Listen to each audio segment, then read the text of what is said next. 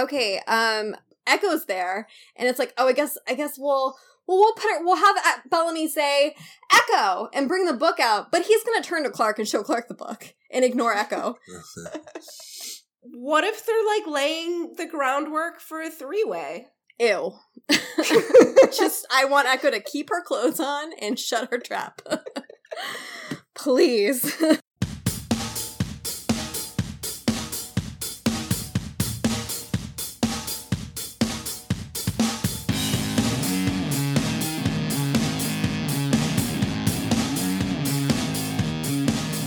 Hello, everyone, and welcome to May We Geek Again, a podcast where we cover sci-fi TV shows through the lens of philosophy and dick jokes. My name is Joe, and I am joined by my, let's see, what's an adjective to use today?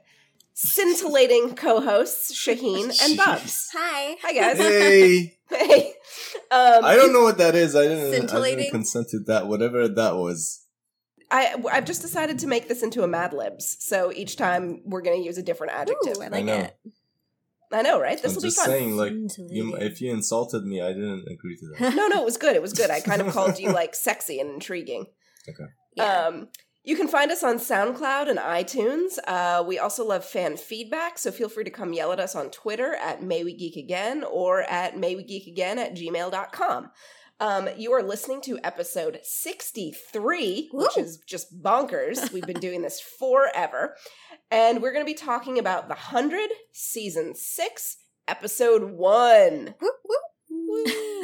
Season 6. Oh, this is a paragraph where I'm introducing our new introduction.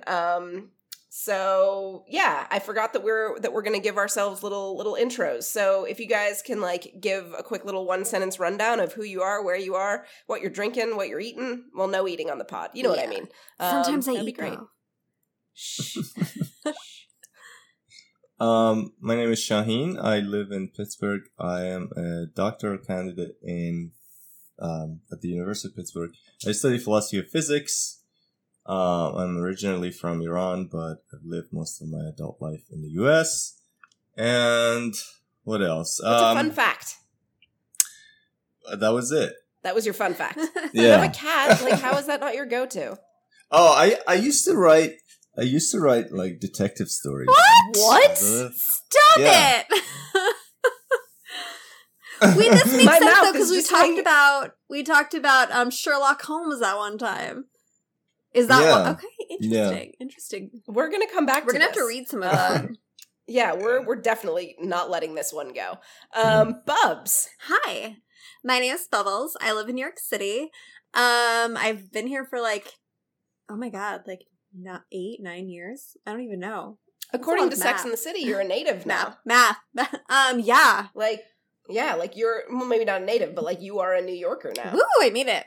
Yay. Interesting fact about me. Oh boy. I don't have any. I have a dog named Bonsai. He is very cute. And that's it. Did you write any kind of stories? I have a Google Drive that's filled with filthy stuff that I'll never finish, probably.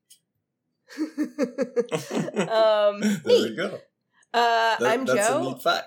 That is a great fact. I'm Joe. I live in Austin, Texas. I'm a web developer and I guess TV watcher. Let's see, fun fact. I too am currently working on a fic that I haven't updated since like November, and I feel terrible about that. But I hope to hit 100,000 words on my next update, if not the one after, and that's like the longest thing I've ever committed to. That's it's weird. Amazing. It's proud. Wild. So proud. Anyway, nobody cares. So, Yes, let's move on to actually talking about the episode. Yeah. Unless you guys, is that okay? Yeah. Yeah. Yeah. Do it. Cool. So, episode 601, written by Jason Rothenberg, showrunner, and directed by Ed Freeman, who I actually looked up, and he actually directed not only Watch the Thrones, which was actually one of my favorites, but Nevermore as well. What? Yeah. Like, this dude has, like, done some, like, solid episodes. Huh. Yeah. So, what were you guys' overall thoughts on this season premiere that took forever to get here? They barely did any promotion. It took forever to get a trailer. Yeah. Yeah. Sanctum, for some reason, I always, like, when I first say it, I think that I've said it wrong and that it's a dirty word. It just like, it has, like, Sanctum, a dirty ring to it. like Santorum? Yeah, something. Mm. I don't know what it is, but I'm always like, oh, no. And then I'm like, no, I said it right. It just sounds dirty. It's like Santorum, scrotum, taint. Yeah, it's got a whole. It's a very undercarriagey thing. Taintum. Sanctum. Yeah. Well, isn't it supposed to remind you of Sanctuary? It doesn't, unless you think of the spot between the balls and the anus as a sanctum, as a sanctuary. Wait, I don't know. Wait, what do you call that space? A taint? Okay. Yeah, that's called a taint. Well, I've met people who actually called it the chode, but that's incorrect. No, a chode is a very specific that's kind of penis. Yes. So, yes. Well, anyway, what was your take on the episode, Shaheen? I'm going to do my best to wrangle this today. So I like the idea of going back to the origins and, re-exploring the season 1 themes and reintroducing some of these elements. One thing that I always liked about The 100 during the first couple of seasons, I would say even through season 3, was this unfolding world that we were discovering. Like at first we learned it was like 12 clans, and we were like, oh wow, what are they all like? And and different locations. They teased us with different locations during the intro sequence, and we were waiting to see like what is the Dead Zone and what is the City of Light, whatever. But then they kind of just dropped it. Yeah, well, I mean, they kind of burned it down to like 2 locations in season 5. Well, but even like season 4, it felt they like gave up on world building. Right. I mean, you have like the bunker, but like it's not something that was explored like throughout the season. Well, why did they never leave Northern Virginia?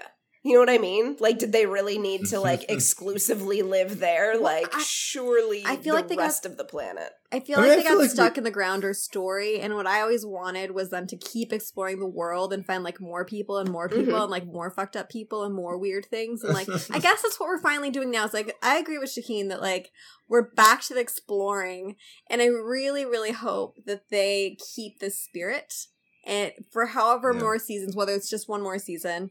I really hope that they maintain that and we don't get sucked down into just one little spot.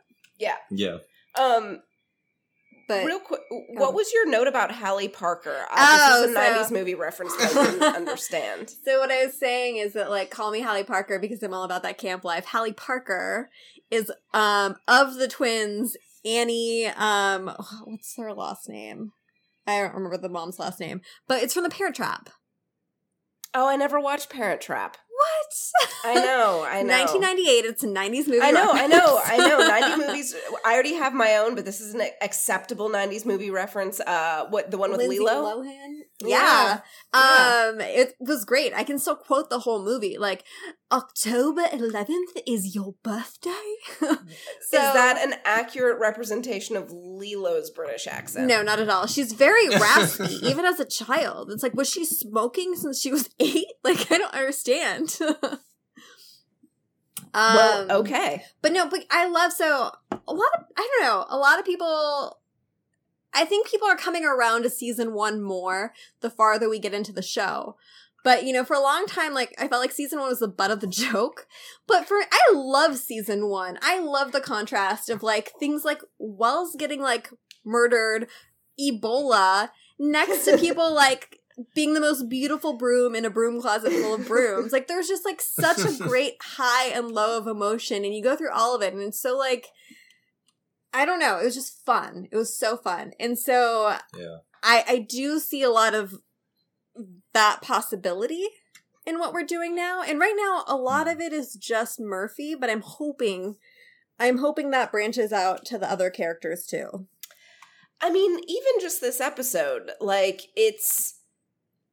some of the comedy beats sort of fell a little flat for me, but it definitely felt a lot looser and like that you could tell that they were trying to be way more campy, which was like, you know, it could go either way. They Yeah. haven't really leaned super far into camp.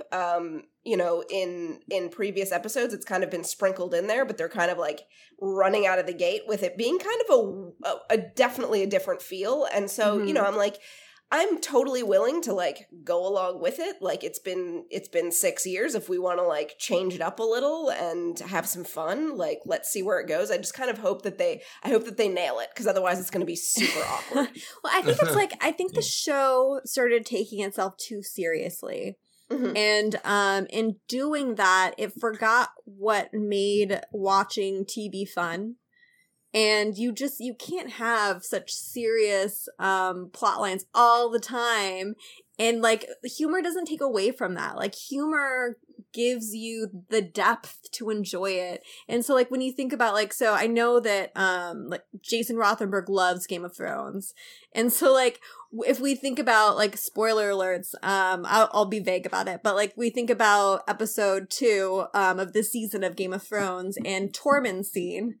You know, hilarious. It's hilarious. Like he's just like delightful, but it doesn't detract from the fact that they all think they're dying within hours. I think what's kind of interesting actually then is because Game of Thrones even got a lot of shit for being way too dark, especially season 5, just being yeah, and it was true. It was perfect criticism. It was punishing as a viewer to watch, to the point where I actually skipped the last few episodes of that season and ended up coming back to the show because I knew that I wanted to come back to the show, but I was like, you know what?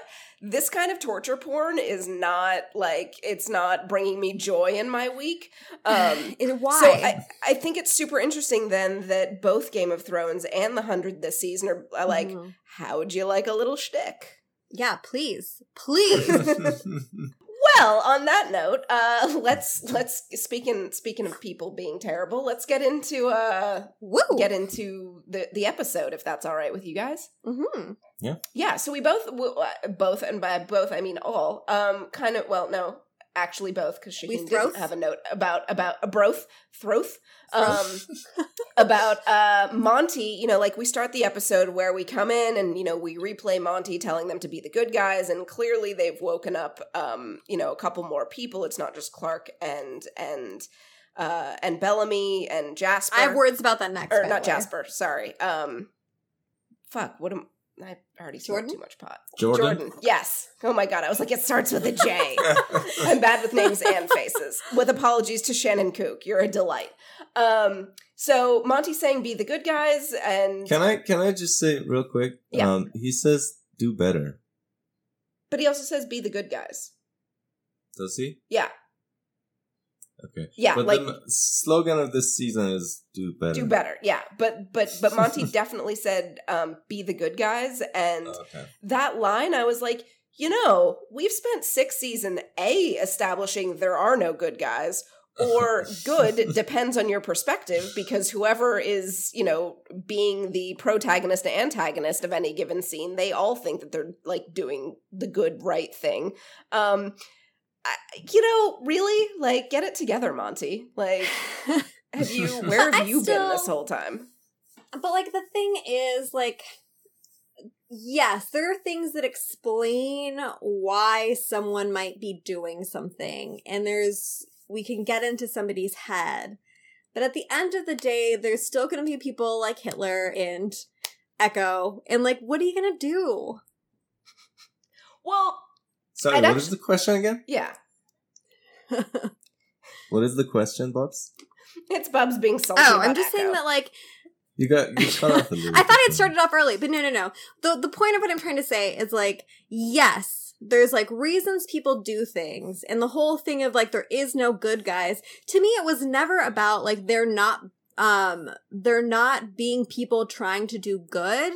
It was always about, if you're put in a bad enough position, you're going to have to make a decision that is gonna be bad for somebody. But you're either like, you're gonna make that decision and like save your people because you don't have any other options, or you're going to just let them die. And like, maybe they're relying on you. Maybe they put you in that position. That's called a dirty hand scenario. Wait, dirty. Oh, really? Oh, dirty hand. I remember. Dirty I've heard this Hands, before. I was like, wait, ham? Like meat? Yeah. Versus if you compare that was what characters, most of the What? plot relied on for the early seasons. Yeah, exactly. like- But there were still characters, and like if you think about like Dr. Singh, like yes, you could see from like a standpoint that she's trying to like help her people, but she also kind of took like it to a sadistic level, you know? Yeah, like she liked it a little. And so like there, you have to like yes, Is that there what matters? The fact that she's enjoying it? That makes Is it that bad. It makes Yeah. it like on an emotional level less forgivable, but I know what you're saying. But at the same time, like if you have to make hard decisions, like maybe you want somebody like that who's going to be able to make those decisions so that your people survive. So like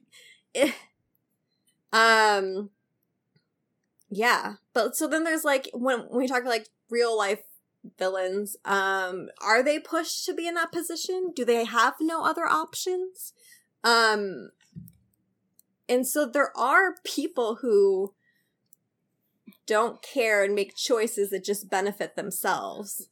And so like I never understood the whole there are no good guys, meaning that everybody is a neutral party and that there's things that lead them to this or that. And so we're all just like, you know, the same I don't even know how to describe this, you know? I don't know. Does that make sense? Yeah. One thing that I think is true is a lot of acts of, atrocity or whatever that we look at and we're like, how the fuck was anyone willing to do this? Mm-hmm. And you always think, I would never do this. Mm-hmm. I think there's reason to think that, in fact, anyone in that position might have done something similar. Mm-hmm. If you were in that situation that those people were in. And, so like people say this about like, Nazi soldiers or like people who were like a few ranks down as like, how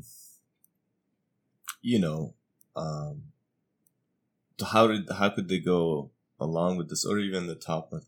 But, a lot of it is just situational. People often cite, we've talked about these experiments before on this podcast with the prison experiment, Mm-hmm. where so the idea of these experiments is exactly to show that if you're given a structure in which, you can subdue someone else or whatever, and there's reason to do it, incentive to do it, or whatever it is that you need to create, that situation that you need to create, anyone is capable of doing any of those things. So in that sense, if we say there are no good guys in the sense of like, it's not like some people are just, somehow their essence is pure and there are some people who are evil.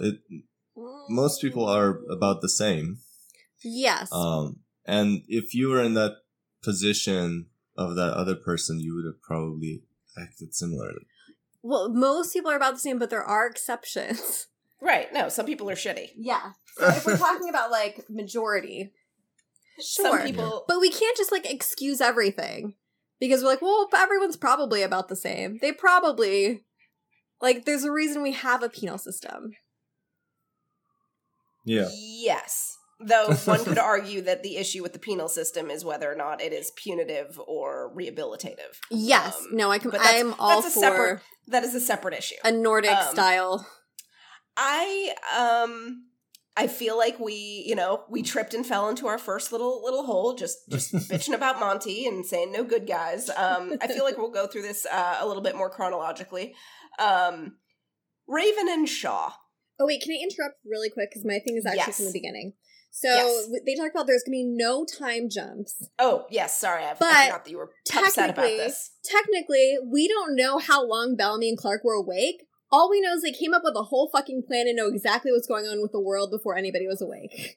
So, like, they skipped over that whole thing. Like, God knows what conversations they had, and I am salty because of course they did that. Of course. I'm doing the Justin Timberlake fourth wall. Disappointed stare right now. It's just rude. I'm sorry that you didn't get your Blark. No, I just want them to talk with Jordan in the yeah, background. I want them to be like just to process more than like a wordless hug. Yeah, I mean, I feel like that would have been have a conversation. like it would have made sense. Like the two of them being like, "So holy fuck." Yeah. Holy fuck. Some kind of reaction that's like, you know, they had more time to like, yes, be melancholy and then just kind of take in like what they actually have to do now. Before then they can wake everyone up and then we have the melancholy all over again, like riding that emotional wave that like has different feelings. And it's just, so we were supposed to think that they just got right down to it. Like they're just like, okay, let's, you know, and so I just think that was like messy. I'm sorry that you were promised no time jump and that there was like a 30-minute time jump. Yeah. I'm sorry. Yeah. Well, what can happen in 30 minutes? Speaking of jumping, Bones,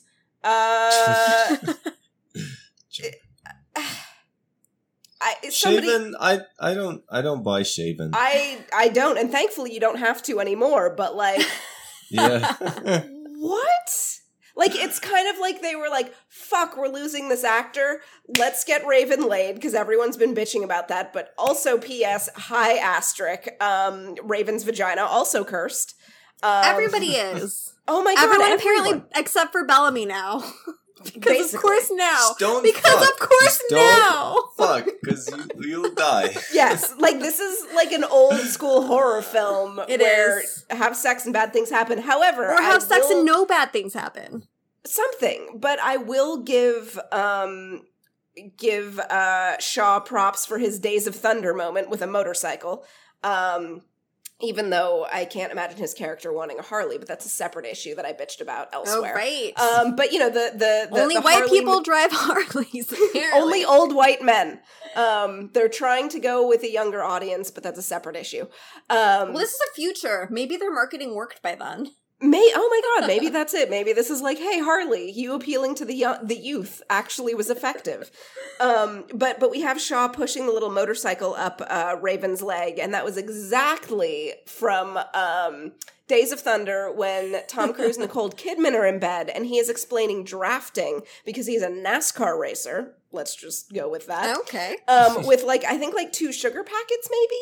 Like explaining drafting that way, like on her thigh. But anyway, that was all I took away from the scene, apart from being like, I mean, I guess like cryo makes you super horny, Raven, but like I don't see it. I'm with you, Shaheen. Well, but wasn't she like, she was also upset, right? She already had like her first run-in with Abby, and that's when Shaw caught her. And to me, it was kind of like, it made me roll my eyes, because at this point now we've had 3 female characters show emotional turbulence and turn to sex, which is, it is fine to do that. Like, I am not trying to sex shame. I'm the last person who's going to sex shame anybody.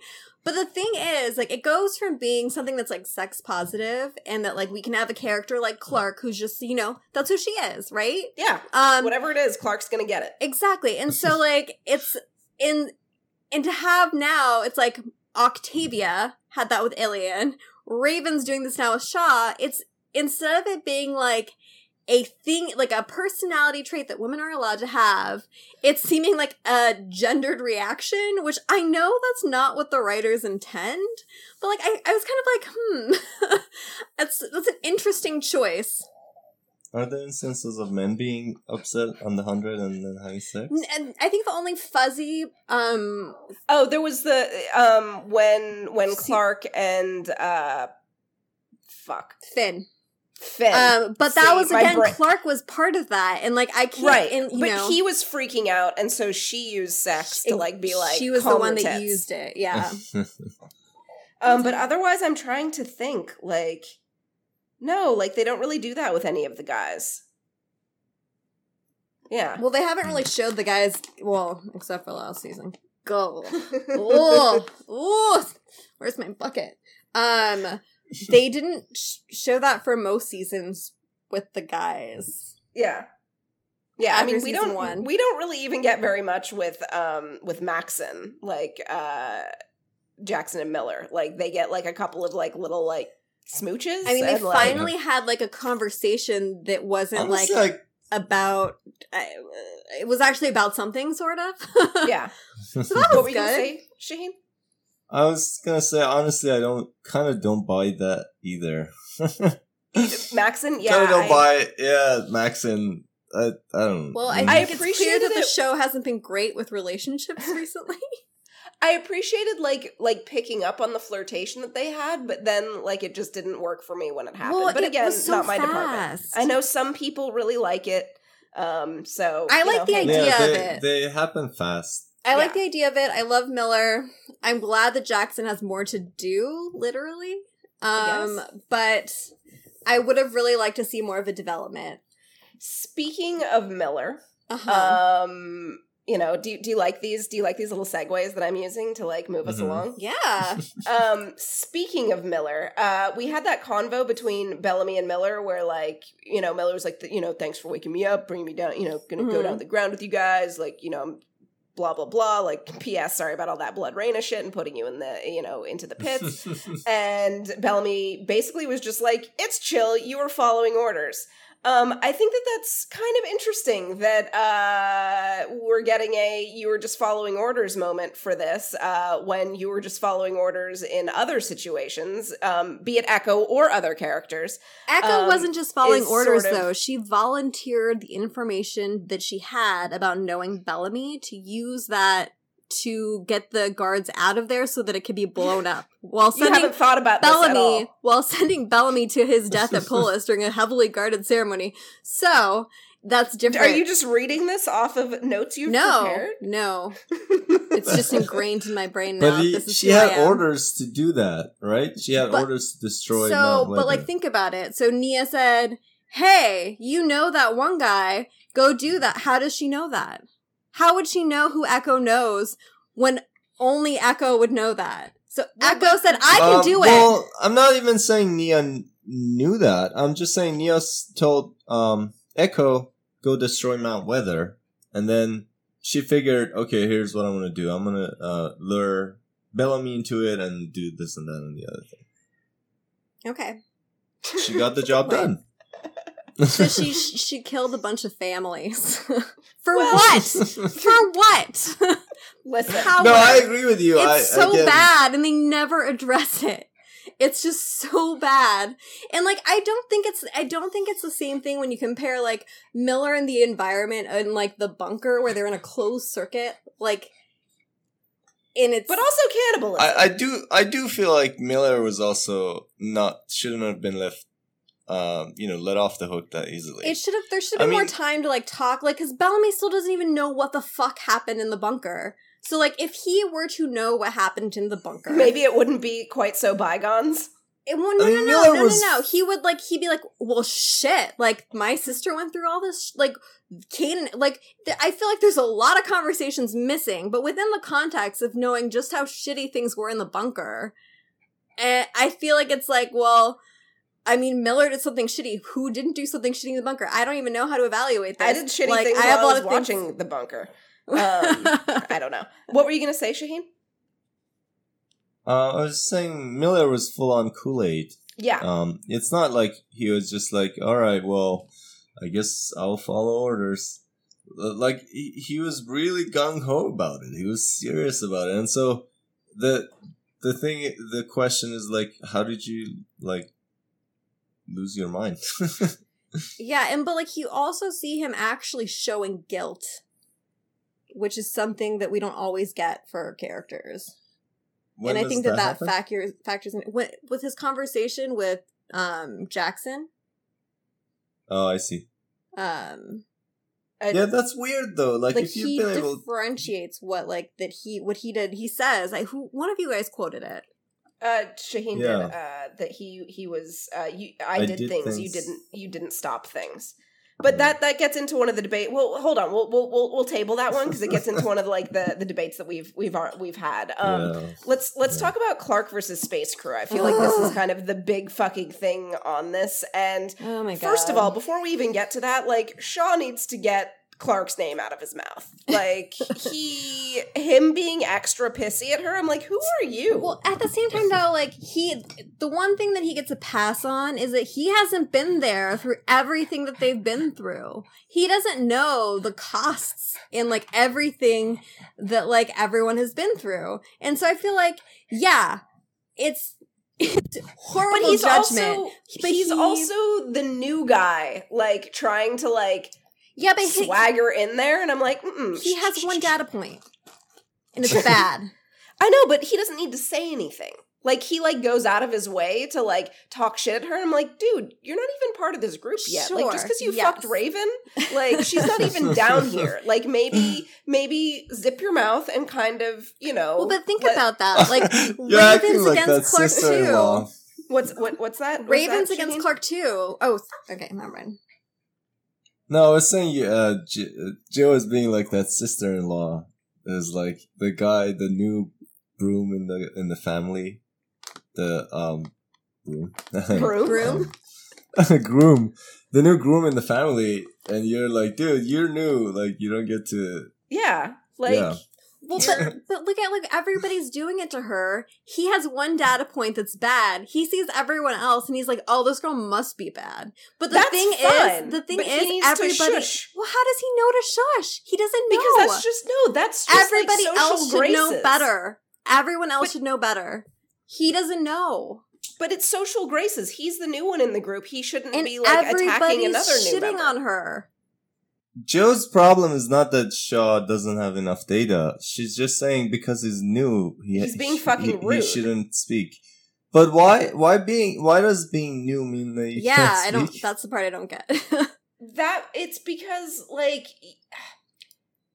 he is trying to, like, tear her down for them, and it's like, bro, he was handed over to be tortured. He has personal vendetta against this. But he's got, like, one vendetta. Like, they have so many more. But he has one vendetta out of one vendetta. He has no good things. I'm just saying it's a little rude. It's a little rude and does not, like, read the room or the dynamic.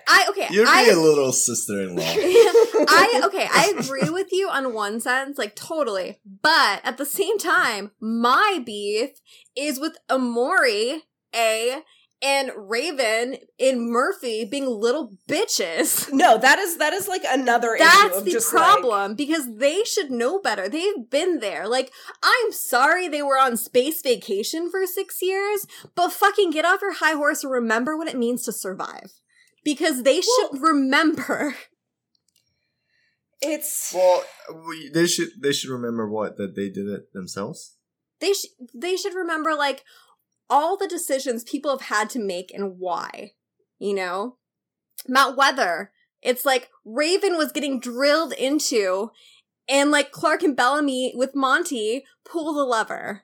And kill a bunch of people. A bunch of people to save her and everybody else. Like, I think that, first of all, I feel like even if you've done shitty things before, or other people or whatever, you still be pissed at someone who just handed you over. I mean, it's been 200 years, but for these people, it was just yesterday that they were handed over to be tortured. But there's so much history. I'm just saying. Yeah, but that's the recent thing. You usually, the recent thing is the one that's on your mind. And also, as far as Clark is concerned, she was really an asshole in this, because, like, the only reason she did what she did was because of one person. So it's not even like, oh, she had to make difficult decisions. No, she sacrificed everyone for the one person. And sure. So but, like, this is like the one person. It totally sucked, and I was very upset about it too. But this was like the one person that she spent 6 years with, and it's a child. And so, like, there are maternal instincts at play. There are, like, Clark's psychological, like, everything was about Maddie for 6 years. Well, now you're saying that those 6 years matter. What do you mean? Can we say, well, you just said, like, these people have been stuck in space on the Ark for 6 years. Yeah, doing nothing. Playing board games. Yeah, that's changed how they think. Okay, fine.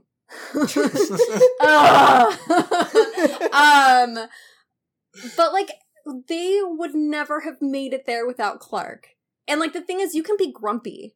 You can like, but like right, the way that to me, the way that they're behaving is like it's so petty and it's so like childish and like this is it's unnecessary at this point. Yeah, it's so like, are we in high school?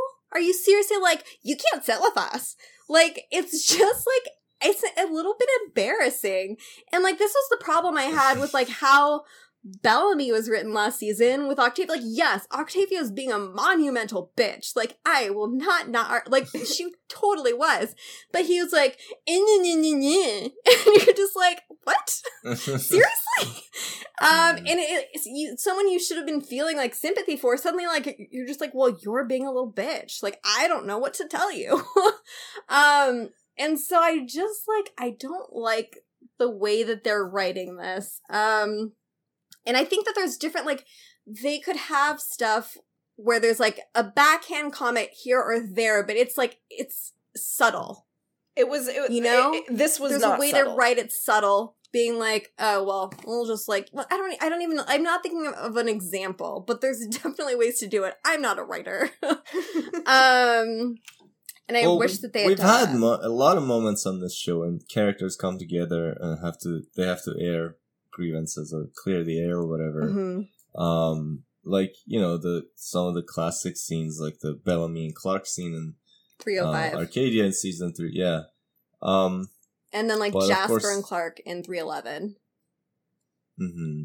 Yeah, Jasper and Monty had one. Oh yeah, in 302, 301. Yeah, somewhere in there.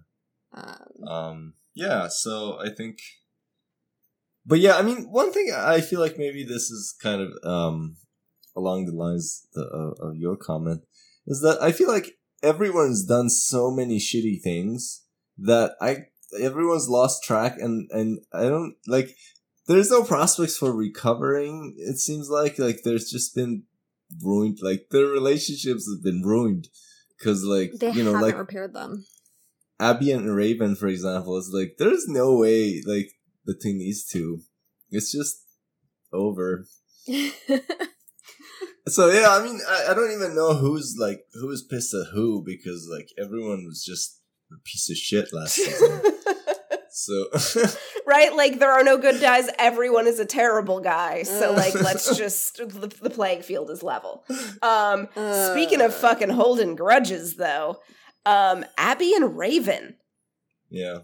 I mean, you know, like in some, like at least it's funny because we're saying, you know, these guys need to fucking lay off Clark, like what the fuck, and then you know we do have sort of somewhat justifiable grudging, yes, with Abby and Raven.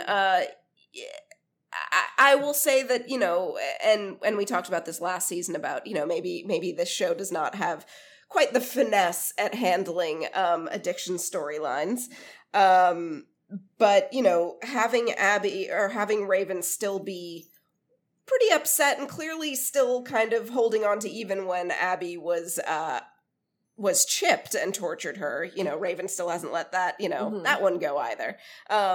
Which is actually kind of interesting in a way. They definitely show Raven as the person who very clearly does not understand addiction in a lot of ways, and I don't think that's not a criticism of how they're handling her. I think that in a lot of ways that's then very realistic, as a way to just be like, fuck you, this was a choice that you made, versus, I mean, having previously sort of hinted at forgiving Abby for being under the Chips influence, when really it's actually they're actually very similar. In terms of if you look at how sort of the brain chemistry of addiction works versus, and it not actually being a choice, or, you know, very, very difficult to make choice because there are things happening in your brain that are telling you to choose the bad choice. Yeah. I mean, it's, we've talked about this before. There's a compulsory element to it, which is why we sometimes say that it's a disease, but of course it's also not like Huntington's disease. Right. right? Because like we send people with addiction, we send them to therapy, or we give them programs, or we think that there are things they can do to improve their condition, unlike someone who has like MS or Huntington's or whatever, right? So we don't send someone with Huntington's disease to therapy and force them to try to remember stuff. Well, yeah. So there's a compulsory element to it, but there's also an element of agency. Now, that doesn't mean that you should like act. I'm not saying you should act the way Raven is acting, but no. but there is an element of agency that the person can be held accountable to. Right. They absolutely. can do things that will spiral them down or up. So. Yeah, no, I'm not in any way saying that like Abby gets a pass for her addiction because like, her brain rewired itself to like view the pills above all else. Like that's not it, like you don't get a pass for that. But in terms of, of that and then, Raven's sort of reaction, but I think it's interesting that I don't know, I wish that the show, and maybe we'll get to see this more with the season, if Abby and Raven do come to sort of like a place of healing, where if the show does kind of actually try to do some, deeper work in Abby sort of talking about, the changes that her mind went through and, had to go through to get sort of past her addiction, hypothetically, if that happened, and like Raven kind of, not necessarily only lashing out, trying to like, come together. But then again, maybe we have seen sort of the fully fracturing of a relationship on this show, which is also entirely possible and does happen with addiction. So I don't know. And I think Raven is an interesting character. And I have to say that like, as hard as that was to watch, and especially if you're looking at it from the perspective of the addict, it's very harsh and like, cruel where Raven says, but one of the things I have to say is I like the consistency. They've actually fucking brought consistency to Raven. She's always been judgy and like she lashes out. Yeah. She always has. She has with Clark before. And so from that perspective, if anyone's gonna yell at Clark, it should just be Raven in like one side of anger. I think Amori and Murphy were the ones that really rubbed me raw, but like Raven, this is because like, and I appreciated Clark like snarking back at Murphy and being like, perfect. "You've had a bunch of fucking chances really too, dickhead." And it was funny to watch that scene because it was like they were sparring, actually like physically sparring. Yeah. And when somebody like that you're sparring with like gets you like in like not even necessarily super hard, but like, and you can even see this in UFC when they actually are punching really hard, and somebody gets you and you're like, "That was actually really good." Like, yeah, well done. Like, you're congratulating them for, like, that, like, jab or whatever. And that's totally what happened with them. But, like, at the same time, you're kind of like, y'all shouldn't be sparring. This is not your job. Yeah. Anyway, back to Raven. Sorry. But and, like, the thing, she has a long-standing, like, Abby thing. Like, remember when Abby slapped Raven and they never addressed it again? I mean, yes. So, like... I remember. I don't know if they remember. Yeah. So, I think it could go a really nice way to see this, like, this is maybe the blowout, and it's gonna continue, hopefully. I don't want them to just, like, wrap it up immediately. But maybe this will actually see, like, Raven and Abby having to talk about the things that they've done to each other, which, Abby has mostly done to Raven, but like, Raven has also been very harsh with her words, and she's not very understanding. She sees morality very black and white. And Raven does not have time for your nuanced bullshit. Yes, she's judgy. And I think that that's like a potential for growth for her. And like I was really hoping last season that we would see more of a leadership role for her. They dropped the ball, sidelined her for the Echo. Shaw thing. So for Echo. But the issue, but hopefully there's space hopefully now that we don't have Shaw, we can let Raven kind of become Raven again. Which would be nice. The point I was trying to make was that if she stays up there, perhaps we can see her in that leadership role. Perhaps we can see her making some hard calls. Because, it's easy to be judgy when it doesn't land on you. And we got like a tiny taste of that in season 4 when she had to make the call about like rationing. But that was kind of dropped. And like we didn't get to see that snowball into her really understanding that aspect of leadership. Raven's a big backseat driver. Exactly. And you know, but she carries herself a lot of times and sort of presents herself like she is the driver, and you're like, well, so much I wouldn't ego. mind you driving, but so far it has been you in the backseat with like a little like toy steering wheel that we gave you, so you feel like you're part of it.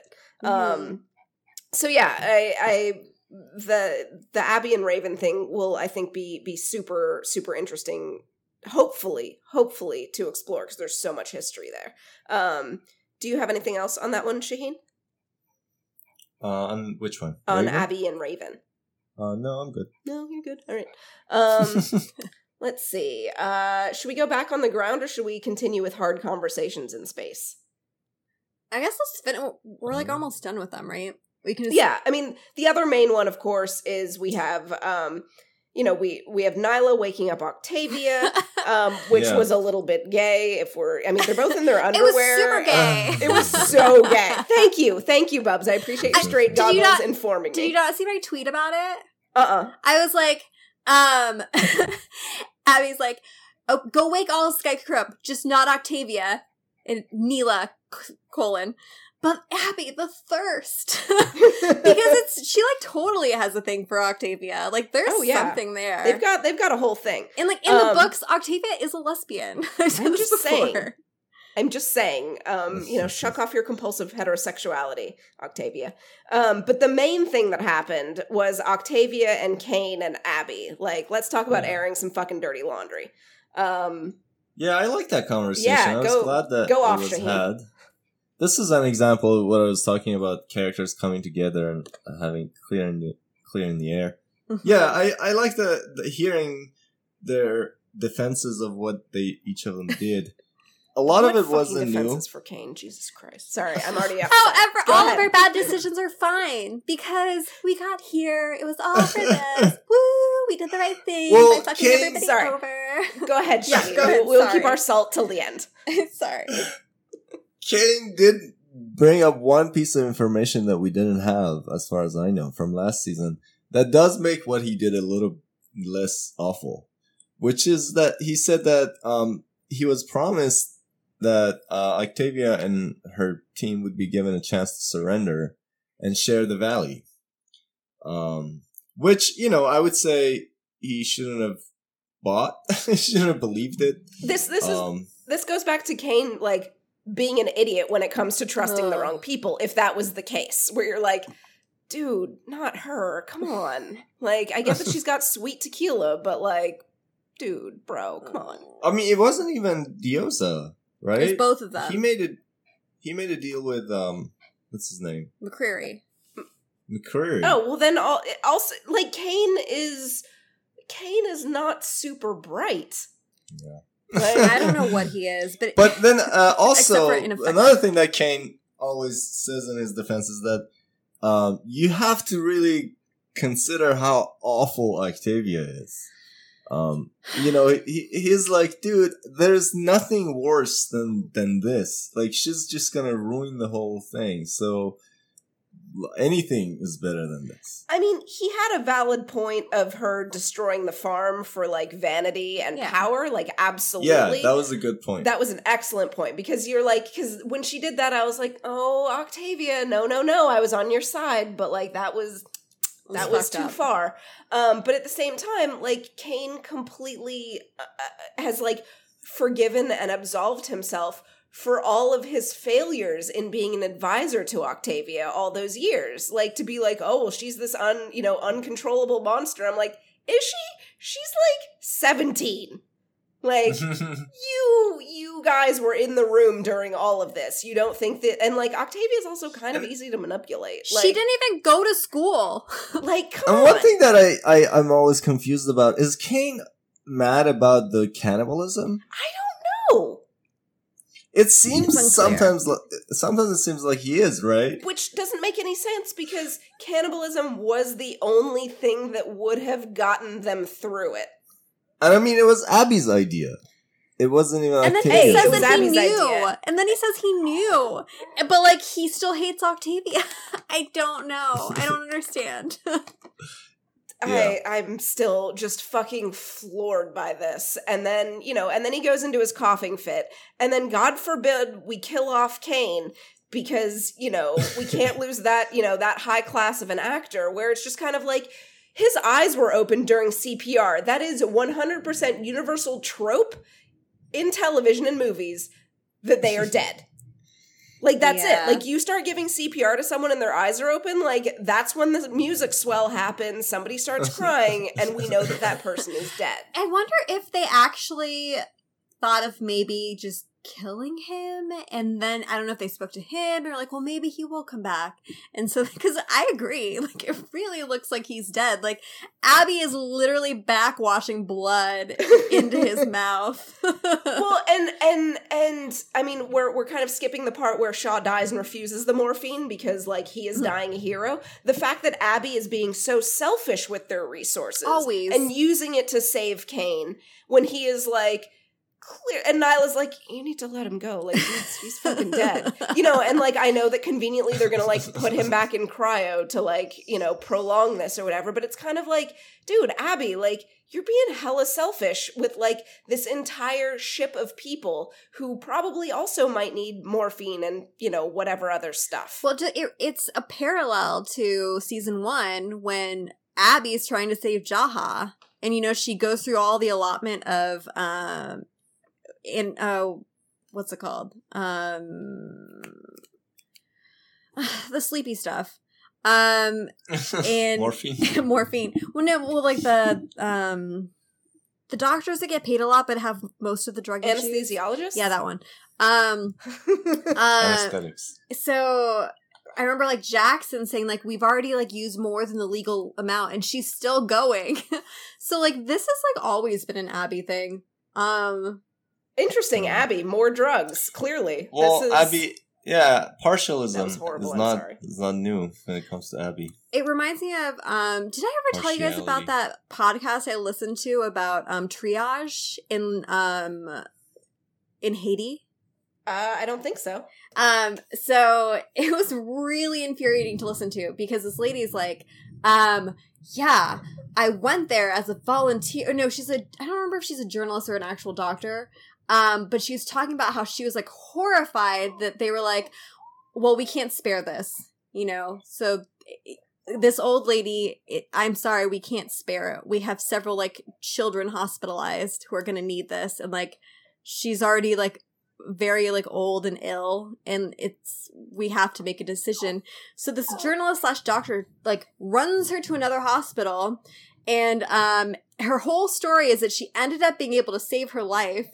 And so, like, from my perspective, I'm like, yeah, but at what cost? Who didn't get that medicine? Because they were rationing for a reason. Yeah. And so this lady, like, I felt like she didn't understand, like, why it was set up. And so I think that the person who she was, like, interviewing and talking to was like, well, but, like, what happens when you don't have more? And she's like, well, you just get more. And they're like, oh, so you're a rich person. See, yeah, and it was so infuriating to listen to. But I think it's like, I feel like that would be Abby. She's like, well, just get more. And you're just like, there isn't more. So, where? It's interesting. I don't know if it's just like a personality trait. They did say that that they didn't have algae or whatever to treat Kane. They ran out, yeah. And then Abby told Jordan to make more algae. So yes. How long does that take? Unclear. Like, Unclear. Not that long. Yeah, because like once that's ready, shouldn't we figure out what happens to Kane? I mean, yeah, but he's on another show, Shaheen. So it's going to be, who knows when he's going to wake up from cryo, cough up some blood, and they shove him back in the freezer again before he can die again. Not salty about this at all. Def not.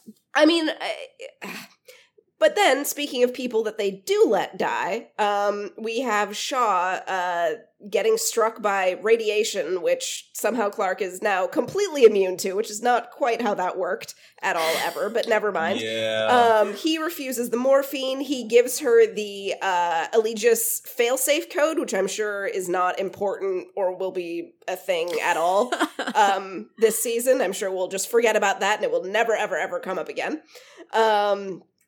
And then he dies. He falls victim to the curse of Raven's lady bits. Much like Finn, much like Wick.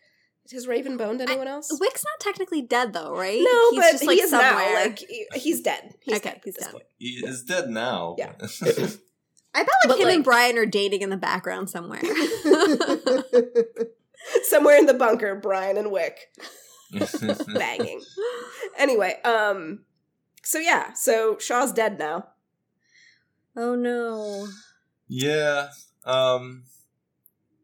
I mean, the actor had to go, like, the actor Yeah. was on another show, like, it's fine, whatever, like, they had to, like, write him off somehow, but a little interesting The that shitty he part. dies versus going into cryo as well. Exactly. And like there's an interview where Jason was talking about that and he goes, and it was just like, I don't think he was prepared for the interviewer to turn it this way. But so he's like, yeah, we hate to see actors go, but like sometimes like it becomes like sort of a blessing. I'm completely paraphrasing this, so I'm sorry if it's completely wrong. He's like, it becomes a blessing in disguise because it forces you to keep that, the stakes high. Because then you kind of have to like write them off because they're on a different show. And then the interviewer, after he talks about that and how it's so sad, but it had to happen, et cetera, et cetera, et cetera, he got another job. The interviewer goes like, so tell me about Kane.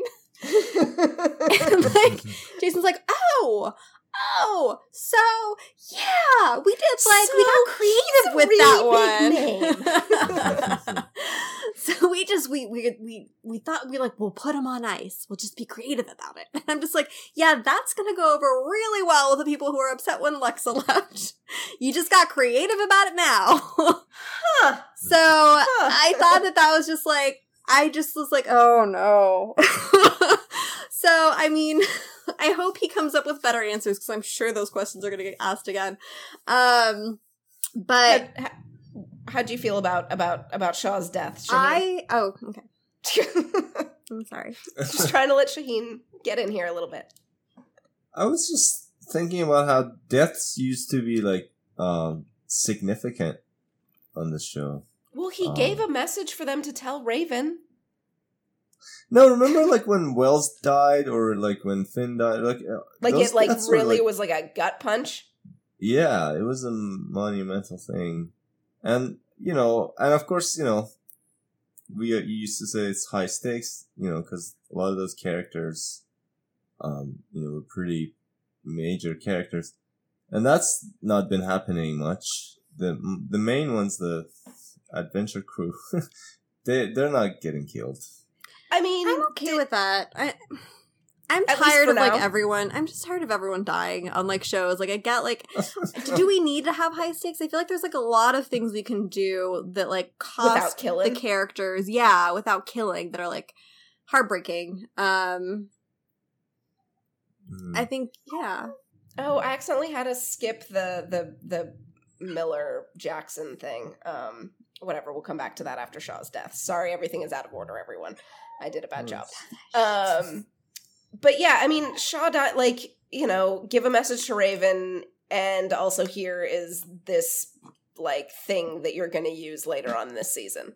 Like, that was the function of that death. Which, that's fine if we need to, like, pass on information, like, but, like, they didn't make us... I don't think that I am in the minority in not being attached to Shaw. Because they tried to make me attached to him through Raven, but then he was kind of a dick to Clark, and I'm like, whoa, if you're gonna be a dick to Clark, like, obviously this is not the way to, like, get into my good graces. So I don't know, I just, I'm sorry for Shaven stans out there, like, I'm sure a lot of people, there were clearly people out there who were into it, but it just did not have an emotional impact for me. Yeah. Same? All right, well, there you go. I mean, and nothing against the actor or anything like that. Like, it's just like, that was not how to like you were saying, like Finn and even Wells, who we really didn't spend that much time with. Like, what, Wells died in like episode still 5? hurts so much. But 3, like 4. You were like, that dude, man. That guy. Well, because it's like there's so much more that he's like a childhood friend, and he came down for Clark. Like, he didn't even do anything wrong. Like, he committed a crime to go down with her so that she didn't have to go alone. So all of that, and then he dies. And it's just, that's like so tragic. Yeah. And like right after he had a lot of potential. Yeah, right after he made amends with her. Like, she didn't even like have a moment to like reconnect after that. He just died. It was really sad. Oh, plump. Do we have anything else about Shaw? I guess like what I'm gonna miss is that like it was cool that we thought we were gonna get more like our timeline stories from Shaw. Yeah, I know we got was like maybe we'll get them. Maybe they'll tidbit. wake up Dioza and we'll get them from her or some of the other prisoners. But yeah, like he knew Becca. Like that's kind of cool. Yeah, agreed. Or saw her once, I guess. So I did a bad job and didn't have us do the Miller and Jackson sort of conversation. And I wanted to bring that back because we've actually talked about this on the podcast before. I don't remember the exact philosophical terminology of it, but the difference between killing someone, let's just say, and letting someone die. Shaheen. No, that's exactly the thing. Terminology. Yeah. Yeah, we've talked about this before.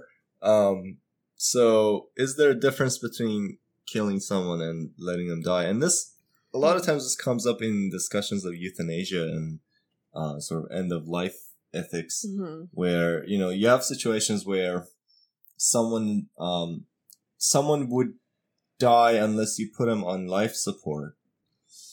And they say, please don't, before they become unconscious or whatever. They say, don't put me on life support, just let me die. And then there are situations where someone has a disease and is a terminal disease and they're in a lot of pain and they want to die. And so a lot of times doctors say, I'm okay with not putting them on life support, because I'm not doing any harm. This person was dying anyway. They just told me not to help them. Whereas the doctors are much less okay with giving drugs for active euthanasia for like those people with terminal diseases who want to die earlier. Because they feel like this goes against their do no harm mandate. And so, yeah, some people feel like there's this difference. But you can, when you think of different examples, in some examples it feels like there's a difference, in some examples it doesn't. There's one famous example from this ethicist James Rachel's, where he says, like, imagine there's these two guys, Smith and Jones, and imagine that they have a cousin, like a 6-year-old cousin, who, if this cousin dies, like they get a lot of inheritance, and so they're both planning to go and kill this cousin. 6-year-old. Okay. Yeah. And then what happens is like Smith gets there. In one scenario, Smith gets there first, and he drowns the child. In the other scenario, Jones gets there first, and he finds the child drowning and doesn't do anything, waits there for him to drown, and achieves his goal. And so the idea is they both had the same motive, they both had the same outcome, and the only difference was one who's killing, one was letting die. And Rachel's wants to say this intuitively, this doesn't seem to be much of a difference. Someone standing there watching the child drown, or someone actively drowning the child. I mean, I think in that specific example, the difference is the kid. I don't think that the kid wanted to die versus someone with like a DNR directive or something. Especially, let's say the kid is drowning and the kid is like flailing, asking for help. Like, that's a little bit different than like, someone who like signs a piece of paper and is like, if I go under, fucking don't help me. Like, very. But very like different. with the child example, is there something worse about what Smith does? Drowning a compared to kid? Jones? Can he swim? I mean, the real crime here, is the parents not teaching the kid how to swim. Like, I blame the parents in this case. No, I think the example is that he knocks himself over and becomes unconscious, and then slides into the pool. Well, that's why you don't run. No, on the he's pool in deck. the tub. He's in the tub. He hits his head. He drops face in the water. Face down in the water. So anyway, I but think like, to is me- Now is that there, we're figuring out how to kill children. Where does the the question death is if penalty one fall is in worse than it? the other. Say again. Where Where does does the death penalty fall within this? I mean, I guess it depends on whether or not you're pro. Yeah, like if these two cases went to court, would there be a difference between them? Well, no, I mean, like, I guess, yeah. One's manslaughter, and the other is first-degree murder. Is it? Is that so? Wait, what? What was the question? If these two cases, Smith and Jones, went to court, would there be a difference between them? Oh, yeah, there would be a difference in charges. Yeah, one would be murder, and I'm pretty sure. I don't know if the other one, especially. Yeah, I don't know if the other one would be I mean, I guess it would be They're manslaughter. both premeditated. But they're not, though, because he comes across the child, and it's like a manslaughter by opportunity. But he went there to kill the child. But so he didn't if do he it. didn't, Oh, he okay. didn't Kill find the kid. child drowning, he would have drowned the child. But I here's guess the you thing. don't know that. Yeah, That's the he's not problem. going to admit wanting to do that. Like, that's something that you keep to yourself. Well, there's the ethical question and the legal question, but in either case, you can assume how much you want to assume we know. I'm not asking can he get away legally. The question is like, is one worse than the other? Is one act worse than the other? To me, Honestly, no. I kind of feel like the watching the kid drown is the worst. And I know that that's like super fucked up. I think it's because it's like, if you're There's actively... honor in actually killing them. Yeah, kind of. I'm like, if you're gonna do it, fucking do it. Fine. Respect. Weird, but okay. But like, watching a kid drown, I'm like, you're a sick fuck. And also a little bit of a coward, too.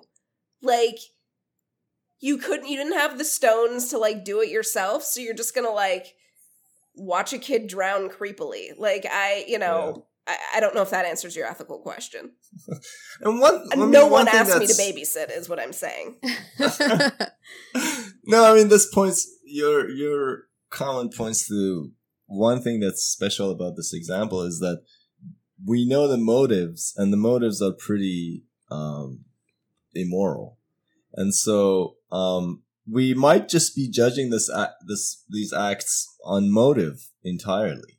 So the idea is like, you wanted to kill the child anyway, and you achieved your goal. It just so happened that you don't even have to try very hard, because we know that they had this evil motive. But if you think of like the euthanasia example again, there's something different there, where you're not going to murder the patient. You're doing this to relieve them. Mm-hmm. So yeah. But I mean, if we go back to the 100, some of the examples. Thanks for wrangling. Some of the examples of things that happen on the show that are killing or letting die. What are some examples? I mean, Clark pulling a lever several times. So, but at the same time, that was an lever, interesting season one. Because if she didn't do it, then her people would die. So, So dropship, dropship fire. burning 300 grounders. at the dropship that was killing, right? Mm-hmm. Okay. What else we have? Is Ton DC is letting die. Yeah. Did something happen before Ton? Go ahead. Well, is the pulling the lever at Mount Weather like? Yeah, that's killing. You know, Monty let die. You're probably gonna die, but at the same time, maybe some of you guys have developed an immunity to radiation. Like, I feel like letting in the air. Yeah, it's killing, but like also it's like, man, I can't help that you guys are genetically inferior. Like, my people can breathe this air; it's fine. I mean, that's a great point, because you might think, well, what, by the same logic, when we were saying, look, this patient would have died anyway, we just didn't help them, didn't save them. Can't we say, well, if it weren't for these insulators, these people would have died anyway? Yeah. And so removing the insulators is not killing them. It's just they should have died 100 years ago. Exactly. Yeah. So I'm just saying, Clark, yeah, like, she didn't kill them. She just, unplugged the ventilators. You're fine. And it's kind of like the relationship between Clark and Bellamy pulling the lever and Monty setting up the lever to be able to be pulled. Like, do they have the same culpability? Because he made it possible, but they did it, but they couldn't have done it without him. Yeah. And we talked about this when we were talking about season 2. Something like Ton DC actually happened, or instances of that happened during World War II, where towns were being targeted and they couldn't save them because otherwise it would give them away. Oh, right. Yeah, they chose not to say anything and let the town be bombed because they didn't want the Germans to realize that they can read the radio. And so that's, I don't think anyone was convicted of murder for that. Right, because, it also comes down to sort of the scale of it, where you're like, well, we're going to just have to let a whole town get bombed, so, well, it all comes out in the wash? I don't know how that works.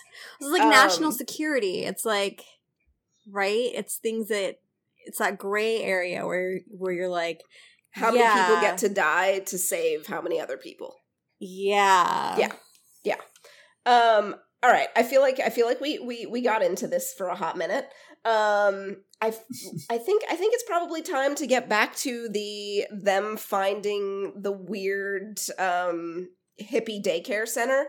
And can I just say my piece about Echo now? Because I feel like I have to say it. Okay. And I'll try to be as measured as possible. Okay. I hated that Echo's the one standing up for Clark. And there's a lot of reasons. It's been 2 episodes since Echo is like, I should have killed you when I had the chance. And... Or, 125 years, whatever. And so to me, that doesn't make any sense. And not only that, but the delivery of when they're at the table and Amori attacks Clark and Echo's like, easy, cluck, cluck. I'm like, what? Did that seriously just happen? Because so from what Tasia said at Conageddon at the panel, she was saying how the direction for her during, when they're watching Monty say goodbye, and telling them about the new planet or whatever. Mm-hmm. She was talking about how it was really hard because she was told she couldn't show emotion. She couldn't cry. She had to be stoic. So to go from that, and here she's clucking at them not to attack Clark. I was like, what? And so I just to me, it doesn't make any sense that she's the one standing up. And maybe there could have been a way that they did it where she says something like cutting the way that she had throughout last season, the friction that she had with Raven over Shaw. Mm-hmm. It wasn't like, oh, baby, we have to kill him. It was gotta do what I gotta do. That made more sense. So now, to have this 180, to me, it was so unnatural. And it just there's a lot of us, and I'm forcing this conversation because I know there's a lot of people out there like me who feel this way, and so I'm addressing that. And like, I'm so confused by the direction in this because to me, there's definitely a way to work Echo into the story in a way that like people could be open to it, including myself. And like, it's just like every decision they make just makes it like more and more impossible that that's ever going to happen. And like, this is like a prime example of that. And so to have her do it when like, if you consider like Amori and Murphy, like I really like the exchange that Clark has with Murphy. So I'm kind of okay that he was like kind of a dick because I thought that played out so well. But if you think about Amori, who knows what it's like to be an outsider, knows what it's like to make decisions for herself because she was all alone. And who's going to look out for her if not herself, you know? There's a lot that makes sense there. So if you consider that, like, Amori being the one that steps up for Clark and is like, you know, like, I had that one, like, random grounder guy killed just to save myself. Like, I get it. I get making decisions and not thinking about everyone because I get what being alone feels like. And so, like, there's just, like, such a natural progression to have her be that person. So when she's the one attacking Clark, I'm just like, God, like, this is so unnatural that we're forcing Echo to be the person to do that. And it's just, like, it goes into my issue, like, feeling like it's all shoehorned in. And, like, it feels like the creator's being upset that Echo wasn't well received last season and doubling down on it instead of realizing that there was some, like, valid criticism. And like, yes, I know that I'm fixated on it. I'm not aware of that. Like, I get it. Like, I wish I wasn't. Like, you guys and me both. And so everyone wishes for this. So it's just like, I just am very frustrated that, like, we have a roadmap for rehabbing a character. Like, it was done so beautifully with Murphy. And the fact that we've done none of that and only decisions to really pit her against, like, a part of the audience, like, it's just, it feels purposefully, like, vindictive. And so, like, I think it's just, like, it's just, to me, like, so ridiculous. And I really wish that they would have done it with Amori because I think that could have been really nice. So anyways, I just wanted to get that out of the way. Do you feel better? I do. Good. It had to be said. I agree with you less. I mean, you don't have a problem with it in the same way. I totally get I don't have a problem with it in the same way as you, but like I said, I did have a problem with all of them coming out after Clark. And you know, like, anyway, we can move on from that. Cool. Do you feel catharticized? I just feel like it needs to be said because I feel like it's valid. No, like, I'm not I trying think your criticism is absolutely valid. I think that you know, you care more strongly about it than I think probably Shaheen and I do. But at the same time, like, that does not invalidate the point that you have made. Like, yes, it was, I didn't have an issue with, I had more of an issue of Amori coming after Clark. Yeah. Excuse me, than I did with Echo defending her, if that makes sense. No, I totally get it. And for me, it's like, those are wrapped into being the same thing because of the decisions the writers made. But yes, cool. Great. Do you have anything to add, Shaheen? No. No, you're right. About Echo? About Echo?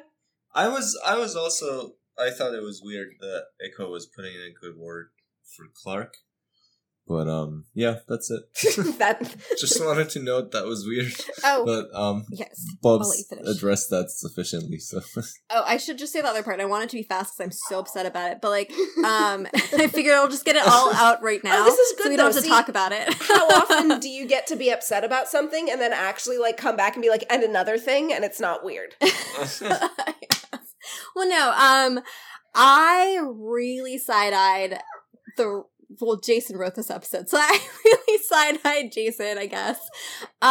With the campfire line where Echo's like, who knows forgiveness better than we do? And, like, here's the thing.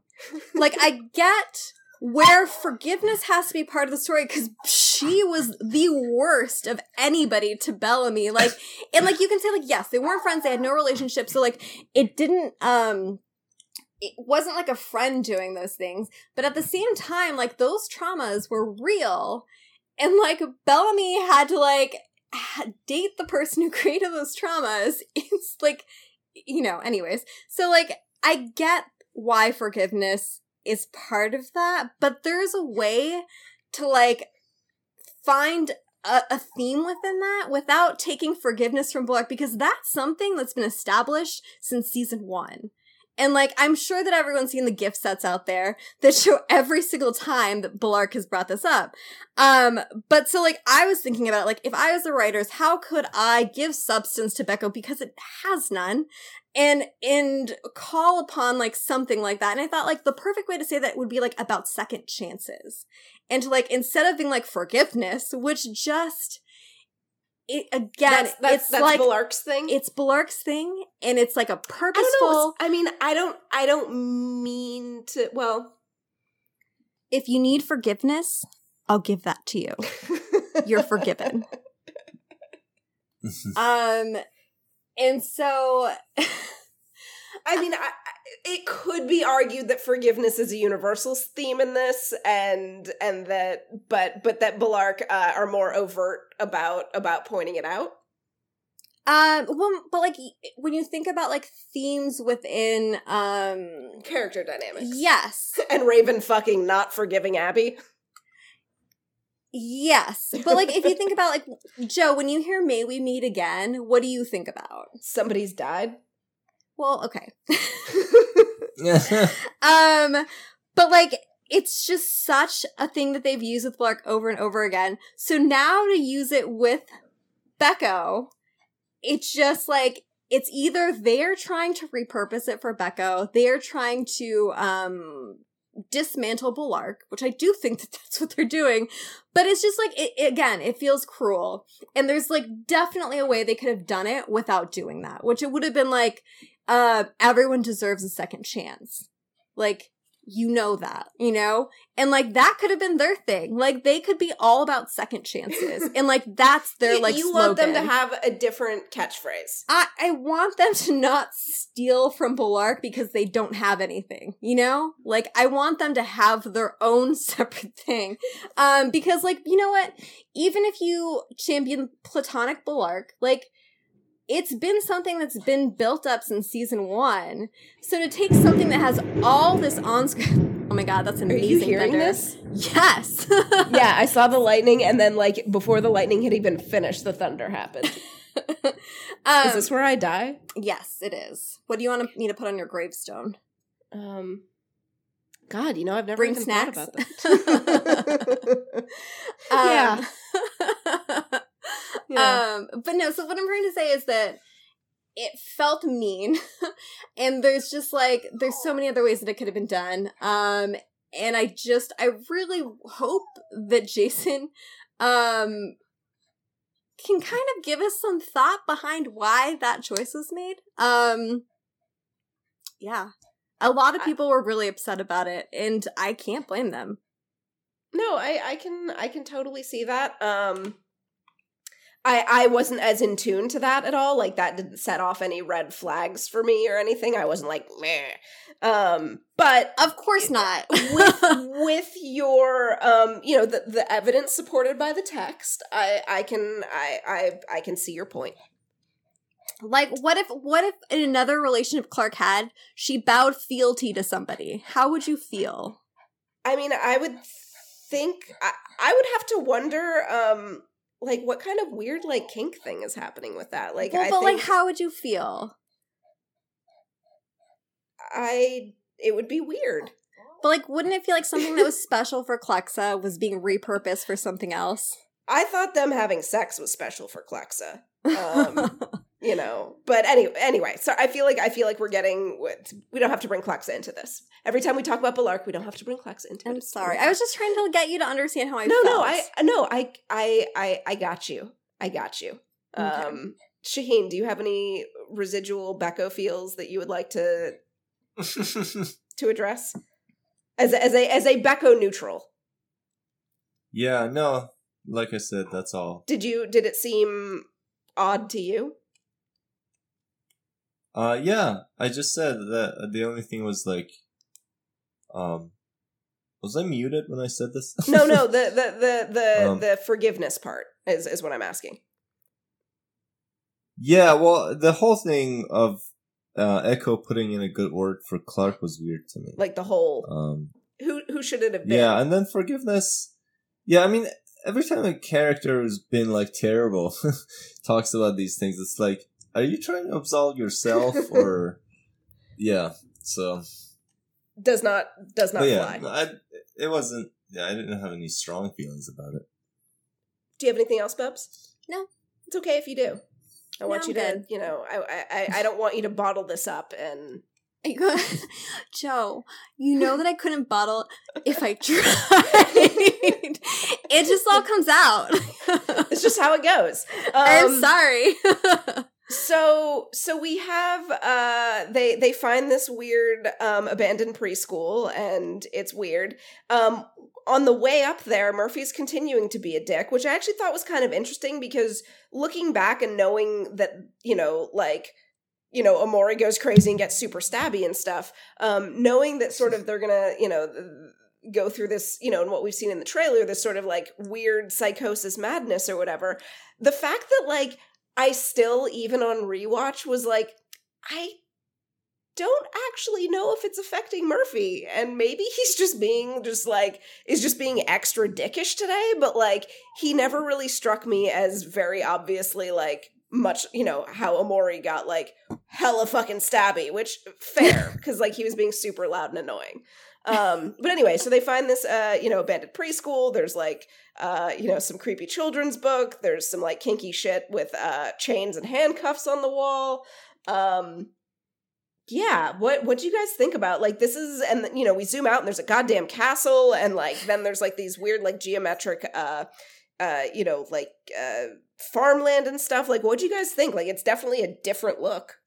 Can I talk about a theory that I had while I was writing my notes? Okay. So, no, well, I feel like it's out there, but like, so we've been teased, like Eliza has teased that like this has been like such a hard acting year for her, et cetera, and I don't really know how that plays into this specifically. But then I was, oh crap, I can't talk about that. So, this time when I was like rewatching to take notes and we were zoomed out on like this place you're talking about, it looks like little sushi slices on like a plate. Yeah. And I was looking at that, and at first I was like, it almost like reminds me of like the Fibonacci sequence, like, like all of them are just kind of spiral. And then I was like, wait a minute, why do they all look so similar?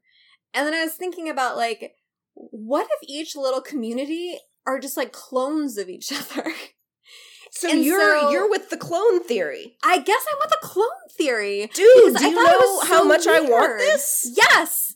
Do you know how much my wish list? No, it was on my predictions thing of like, I know that they've been hyping up like fighting their own demons and stuff, but like I kind of want them to actually have the technology to make their own demons. Like a microwave? Yeah, like, I want it to not be a metaphor or like a head trip or like a vision quest. Like I want them to fight or fuck their clones. Maybe Clark will. She'll finally get some over after 126 years. Of all people, I kind of am curious. Like, what if Clark is a kill her clone kind of person? Like you think she would be Bang. If anyone would be Bang, you would think it would be Clark, especially after 126 years. Wait, why is this? If anyone would, like, are the odds that more people are going to choose to kill their clone than to have sex with them? I would not. Why are those the two options? Yeah, those are the two options. Have sex with my clone. I want us to do puzzles together. Because like killing and banging are two like very like primal things, and so it's like, which one would you do to get out of a room if you had to do one? First of all, only gay people can answer this question. Why can only gay people answer this question? Because your clone is your own gender, so you have to be a homosexual. I no, or bisexual at least. So I have no attraction to my own clone. I would not have attraction to my own clone either. I don't want to see my own hairy ass. I remember though you talking about Kane's hairy ass and being fine with it. So that is a callback, ladies and gentlemen, to season 4. So I'm just saying. Why were we talking about that? I can't remember. It was the cabbie sex scene. Okay. Wasn't Which was good. Which, how we feel about Cappy now. But that was a good sex scene. How the mighty have fallen. Anyway, so your crackpot theory of possible actual clones. Yeah, it struck me as odd in like their mirror. I don't know. I'm curious. I really can't wait for more episodes, I have to say, which is a very big positive for the show. And the fact that like I'm gonna admit something that's very embarrassing, but I have now seen this episode 6 times. Holy shit. Which the thing is, like, while I had obviously... Are there that many hours since it aired and we're recording? Good God. No, yeah, there is. But I guess it's like, as much as obviously I had problems with certain things, like this, again, it takes me back to season 1 that I rewatched more than any other season by like 1,000 times because it was so rewatchable and fun. I feel like for all the issues that I had with this episode in terms of like, there was like a little bit of like hokey. It's weird. Some of the humorous beats totally worked for me. Like when they cut to Becco on a swing set, like watching Murphy like sing, I was like, and like the volume went down. Like that was like comedic brilliance. Like it was great. But yeah, like I'm willing. I didn't hate season 5 as much as other people did. Like I did not hate the season. But if they're gonna try their best to do some weird shit, show it to me. Like, I'm in it. Like, commit. Yeah, commit. Shit, what were we even talking about?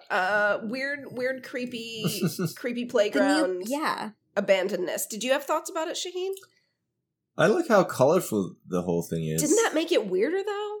What Instagram filter is that? It looks like in Neverhood. Neverland? Oh. No, Neverhood was a video game that was like a claymation. It was hilarious. I think DreamWorks made it. What console was it for? I played it on PC, but I think it was PlayStation. Huh. Never heard of it. It's hilarious, like a point and click game, but it's hilarious because it takes place in this sort of era where like there's a god who's creating stuff, and then it stops. It's very trippy. It sounds like a weird thing for kids. Yeah. So at what point, like, did you guys start getting the heebie-jeebies in this episode? Because like, what we've seen in the trailers, like Clark finding, handcuffs and chains on the wall of a preschool, like, huh. Well, I thought like swing set, handcuffs, like this is definitely where people go to have orgies, like eyes wide shut. Why not? If only you know my feelings on this. Maybe you have to have like, an orgy with anyway, maybe you just have to have an orgy with like 14 clones. I don't know. That seems like a lot of work, but maybe not a lot of work. I don't know. So Murphy is being annoying and breaks in, and Amori is irritated with him, and then she goes a little crazy and gets super stabby. Yeah, so my question, like, so how does this work? Like, why did she go first? And I think they're like, she fell in the bushes. She's weak. Maybe she breathes... That hand wavy explanation that I never liked. She breathes more air or less air? I'm not sure. Maybe, like, her, like, mutantness, like, processes air differently. But the children's book said that only some people are affected. Which, like, is kind of the confusing thing to be like, No, it says only some are immune. Right. Very few are immune. Which is interesting. I'm still waiting to see someone who's immune. Well, but that's the thing, is that I'm really curious if Murphy is or isn't, because he's just being a dick the whole time. But, like, is he being a dick because he is infected, or is just a dick? It's impossible to tell. Yeah. Like, I kind of like that. But so far, from what we've seen, only Amori is actively gone cuckoo. Right. Is that right? Yes. Is that, like... Anyway, Yeah, I'm trying to think, like where this is going to go. The stab in the leg, right? Wait, didn't she stab him in the chest and like a bunch of I thought that he would be dead by now because she that stabs him and then the dropship is taken and that's where it ends. Correct? Super stabby. No, I thought stabby. She stabbed him a couple times. Oh, maybe.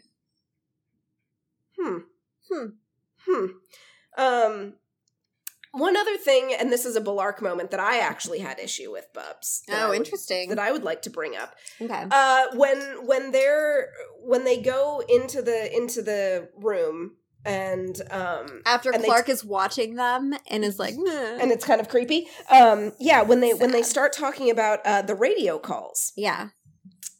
And it's going well, and it's a nice conversation, and it's weird, and it's awkward, because, like, yeah, maybe they did used to, like, alternatively have feelings for each other that, like, were ships in the night, and, like, now they're 6 years older and being like, man, you know, us dumb kids. And but it's no time has passed, quote unquote, since Clark has been making these calls. It's like, remember 125 plus 6 years ago? Listen. And again, we don't know how long they were awake. And, like, what conversations were had. I'm just saying, like, Clark is saying some really heartfelt things, being like, you know, calling you, like, every day. Like, it helped keep me from going crazy. Like, whatever. Yeah.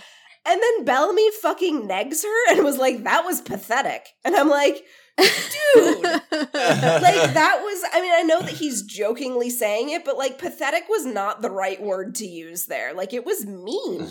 Yeah, okay, my interpretation, if I believed that the show was gonna go there and was still setting it up, my interpretation of that would be he has a girlfriend now, and he's like, oh no, this is dangerous because I have feelings, but I have a girlfriend, and, like, I can't, it's like, I could say something and this is just gonna open up a can of worms, or I can just nigger. go say this right? and diffuse everything. I don't think it was mean. I think it rubbed me so wrong. I was like, that was uncalled for and awkward and not funny, sir.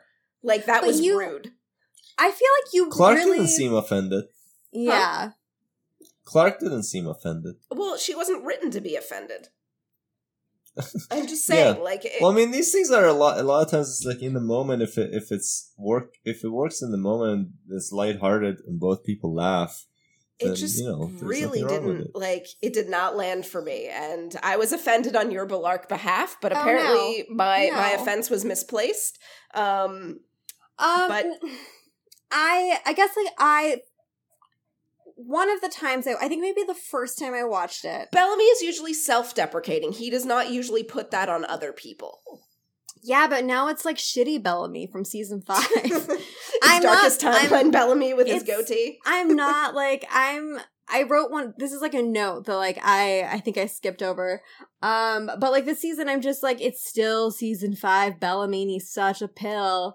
And, like, still, like, this scene still didn't, like, completely rub me the wrong way. I think that just, like, everything someone says doesn't have the entire weight of the world, especially something like, I really think that he is trying to, like, lighten up the moment. And, like, my criticism, if I were to criticize it, from the Balark standpoint, is that, like, he just, like, diffused all of the tension when you want the tension to remain there.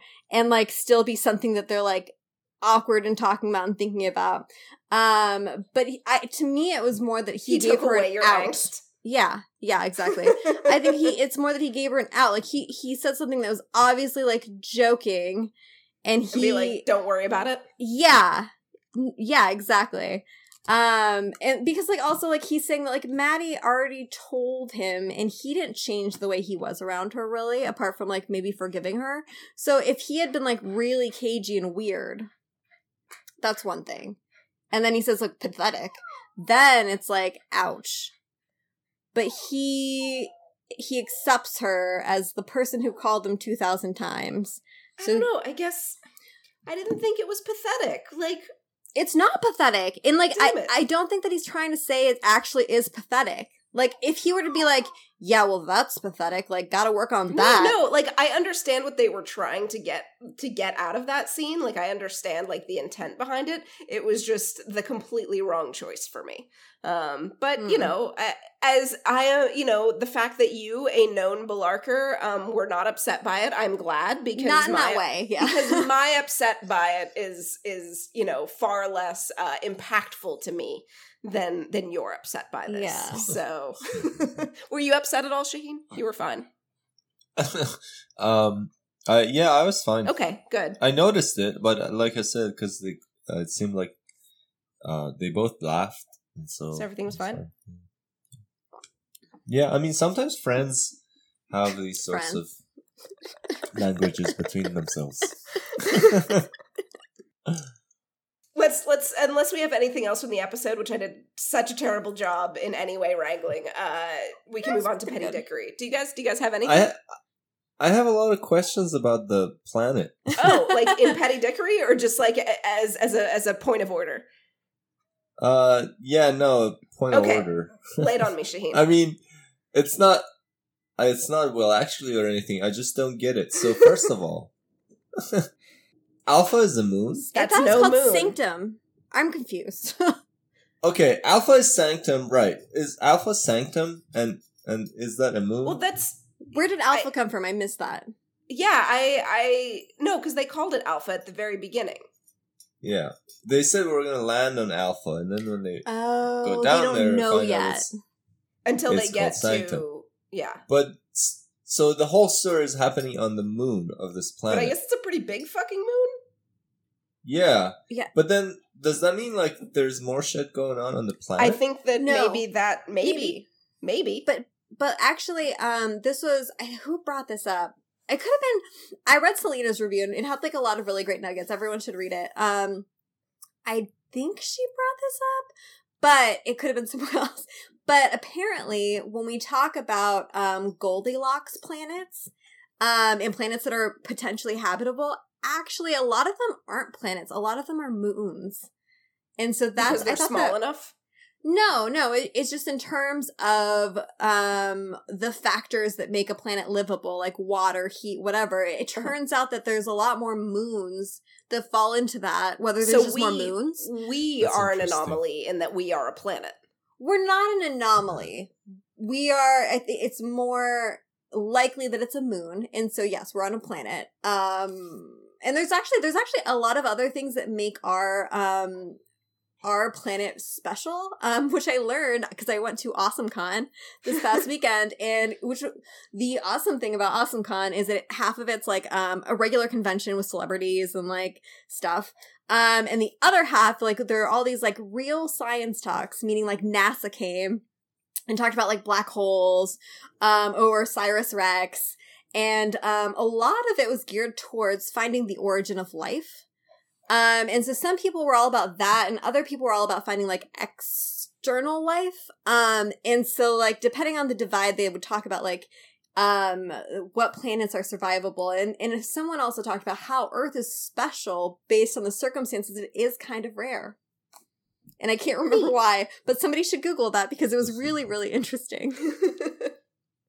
Okay. So Shaheen. I guess I still have a lot no, of questions. That was great. Science. Yeah, no, I mean, so how the fuck did they? How do you miss a planet? So close to this moon and miss the planet. So I bet what happened is when, like, by the time the ship, by the time Elijah stopped, they were close enough to the moon that they couldn't see past it. Does that make sense? By the time they woke up? Yeah, and then they woke up and they're like, oh, look, we're in front of this. They woke up, it's like, oh shit, we're right there. Yeah, exactly. Like, hey, look, I can reach out and touch it. And then, like, when all of these weird eclipse things happen, then suddenly you're like, oh, here's this giant fucking planet that was, you know, that like, was not on your screen. It was off screen. Yeah, and then what's up with the aurora? Yeah, I feel like That's gonna be a thing. that, right? in That's a addition to pickup. the Allegis failsafe codes, will be something that we will come back to later. Checkup's gonna- And there was like the, in the trailer, there's that weird person in the mist, and everyone was saying that it was Shaw once that was seen, but I don't think it was, right? That didn't look like that, the person running at the edge of the mist in the trailer. So maybe that is about I think there was an interview with Jason where he was talking about, what did he call it? The anomaly? Mhm. I can't remember what he said about it other than like, we'll find out about it eventually. But yeah, so that's I interesting. mean, as to why unless it someone- was Shaw and they have twins. I'm just saying. People die and then they come back. Right? Oh, man. Whoa. Like, what if you can't die here? And, like, what if there's a finite number of resources and once you die the first time, like, or, like, they have to send all of your, like, reanimated clones somewhere, so they send them to the planet. And so it's a planet. Just think, Joe, there's going to be 8 Canes. There's just I dumb hate you so clones much. on there. Sorry, what, Shaheen? Nothing. I just said they dumped their clothes on the planet. Yeah, exactly. Just garbage. Garbage clones. Sounds like a Rick and Um, Morty thing to do. It sounds very Rick and Morty. Yeah. I I was actually thinking of Gazorpazor. Oh, I little love blue that dudes? episode. The And it's blue when dudes. Morty has a baby, right? Oh. Yeah. I see that Because one. he has sex with that sex robot that he thinks is just a sex robot. That was so awkward. Yeah. Oh, that episode. Anywho, more planet questions from you, Shaheen? I'm good. That I'm was done. that was it? You want to know more about Yeah. the planet? I want to know Slash about it. moon. Yeah, I'm excited. Yeah. Yeah. They it still only vaguely looks like Vancouver. You add a sunshine filter on it, and you're like, oh look, we're no longer in Vancouver. It's yellow here. Cool. So petty dickery. Shaheen, you have a couple. Yeah, so first of all, English, like, on Sanctum, hasn't changed at all. That's some bullshit right there. Right? Because, Um, like, the English language from where it is now to where it was 200 years ago is different. Yeah, Like- and like the Grounders, look at how much their language changed.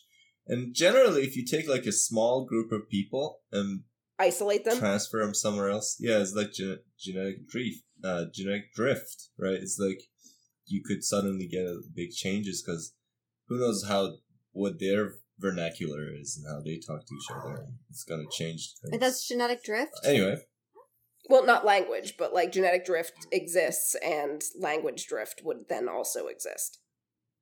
Cultural, right? Like, yeah. genetic drift. Yeah. And so, but yeah, I mean, it's kind of lazy, I think, because, like, they hired David J. Peterson for season 1 onward. But I guess, yeah, anyway, so that's fine. What's your other the petty other one dickery? Okay. The excuse for waking up Octavia was that they wanted her blood Wait, to give to Kane. no, All of our... Abby didn't want Yeah. her awake. Right, but Nyla said Octavia said Nyla wanted my blood. Yeah, I think To it was save just Kane. more The pints of thirst. it, but and the thirst, obviously. But I think it was more like Nyla also probably doesn't understand the science of universal donor, so she was like, they just need your blood. I think it was less a universal donor thing and more just a pint of fucking blood, because Nyla's trying her best, okay? Well, why Octavia though? Because she loves her and wants to bang her. Yeah. They can they can get blood from someone else who's already It awake. seems like there's not a lot of Arcadians left. So the reason why did Abby say it, but like what we know from Arcadians is that they're universal donors. Yeah, for each other. right. Well, for anybody. Yeah, so you don't need Anybody. a specific person. So yeah. But What yeah, is that? no, I It's think O-touch? that was just thirst and a way to get Octavia to awake. But mostly thirst.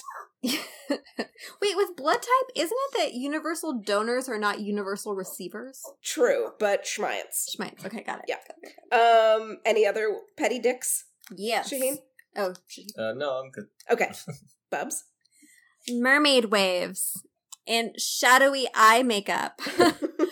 Okay, Echo and Raven look great, but it's like very jarring that they're like, what are people saying online? Sephora crew? Yeah. And like, I know that people had issues with Raven's ponytail last year, but like, I don't think Nobody needed like had a issues makeover. The ponytail. People had issues with the two pieces of bang hair Okay, that would always fall down, and you're like, you could just not cut those that short. Easy fix, just pin them back. So I'm like, I know that they live together, so I don't know if they like talk and they're like, well, let's put it in our contract this year that we're like, we get to pick our makeup. And so, like, I have no idea how it works. Maybe it's not that at all. But, like, I wish that whoever is making the decisions was like, okay, maybe if we're going to glam them up, look. but if we're going to glam them up, glam everybody up so that it's not, like, confusing and jarring. Because it's like, when something stands out so much, you're like, is this part of the story? Like, is it meant to say something? Because to me, it's at the level where I'm like, what is this trying to say? Like, why? So they need to go more subtle, because otherwise I'm just like, I don't understand what the story is about this.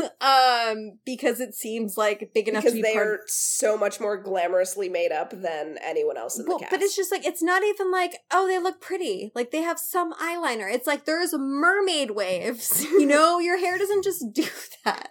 Raven had straight hair. I don't actually know what mermaid waves are, but speaking of water, Google it; it'll make so much sense. Okay, everyone can Google it. Speaking of water, this is just and maybe Murphy can be forgiven because somehow he knows how to swim, even though he grew up on the Ark. But okay, if you're gonna swim, you take off your pants and your shoes too. Like, especially, I'm guessing Murphy is not a strong swimmer to begin with, because he grew up on the Ark and maybe barely only knows how to swim. You don't swim with your boots and your pants on. It's gonna make you it's not good. It's gonna make you like possibly drown because shit's heavy and gets waterlogged. My second one, and it's hard to swim with your boots on. Yeah, it's fucking hard because plus then your boots are wet. You need your feet to propel forward. Anyway, go ahead. Yeah, no, because your boots like pull in the water and then you kick it out. It's just horribly inefficient. Damn it, Murphy. And then so they've been there for 200 years, right? And we zoom out on this castle and we see farmland and possibly clones. I don't know. Somewhere there's a printing press with like other modern manufacturing. Like, I will give it to them that they like came there with like chairs and shit. Like, it was a huge planet thing, whatever. Like, they came there with equipment and were able to build things. But like, that was a professionally printed children's book. You know what? Did you read the script to screen? I did not. I'm a bad person. Okay, so I read the script to screen, and that actually is that explained? Script, no. In the script, they have that scene, and they talk about it being a hand-bound book. So somewhere between them writing that, and I feel like it was meant to be like more crude, we ended up with something that was but like at the same time, working in the capacity that I deal with like a lot of print shit. Like, we have our own perfect bound machine at the office, and we also we have printers that print edgeless. So in the realm of like this being somewhat like a few years in the future, to me it's not outside of the realm. It's not a petty dickery. It's not outside of the realm. If they prioritize this on the ship, it's totally possible that they'd have the printers. Although, like, do they have unlimited ink? Can they make more ink? Was this made like a long time ago? In which case, like, it would have made more sense if it was like a weathered book. Yeah. That like now they don't have those supplies anymore. But yeah, I think that's a great point, though. I mean, I think do we know for sure that they don't have, like, a civilization and, like, I mean, that's technology what we don't know. And shit? We don't know. Maybe they have, like, all sorts of factories. It seems like it. Like, on the other, like, on the actual planet, like maybe this is Wait, they have what? Sorry? Like, on the actual planet, maybe they have all of the manufacturing. What if this, like, what if, hold on, what if, because this is clearly where children live. What if they send all the kids here? And, like, you have to, like, grow up and go through puberty and, I don't know, kill a bear or something, and then you get to, like, come to the planet. I like that theory. That's interesting. I don't know, maybe especially it affects kids differently? Maybe they have Yeah. to earn it. Like, earn being, like, a peaceful person and then get to live on the peaceful planet. Maybe the kids have to kill their clones. I don't know. I don't know. That's consistent with the conclave guy again. in the trailer being like, you know, because they act like they're superior or something. Mhm. So it makes sense if they have like a selection process. Yeah. You know, like, Interesting. yeah, kind of like 300. Like everyone's the 300. fucking like No. like Or 3%? everyone is in a conclave. Like 3%. Oh, that show. Yeah. Yeah, Oh yeah. that's what I meant. Okay, All like right, the so- 3%. New theories. You heard it here first. Interesting. Possible clones, possible children walkabouts. Yeah. I want to hear what other people think, too. Yeah, If they want to so reply. all of our 5 listeners, right back. Let us know. Let us know your thoughts. Either Who's on our one, Twitter- like, number one right now? Jeff Nest? The person who, like, asked us to do the pre-thing that we, like, totally failed at. Oh, That but was we so did nice it. of It him was to on. ask. It was on Reddit. You can also come yell at us on Reddit. Yeah. We'll post stuff in there, and you can converse with us in long paragraphs, and we'll reply with snarky gifs. Yes. Do you guys have any other thoughts? I see you have the infinity symbol here, Shaheen. I'm just hopeful. I know nothing's gonna come out of it. But But you want a little alley? Know that feel. I'm just like holding a little corner of my heart. You know, that's still lit up. You know, there's a little. Well, we got I her would last love that season. to We had happen that like again. surprise last season where she got burned at the stake. Like, who's to say Erica Sarah didn't like stop by Vancouver for a hot sec? I think she lives there. Do you- Like films. Do you guys think that'll come back? Because, like, that was, again, like, one of my, like, big, like, But where Becca did that was go? in charge. Becca was in charge of this. Like, right? Yeah, I don't know. I mean, I don't mind. I don't mind continuity at all. It's, you know. Well, but, like, why? Good I feel like continuity it's is such Erica an Sarah. unnecessary, like, why was she being burnt at the stake and then never talked about again?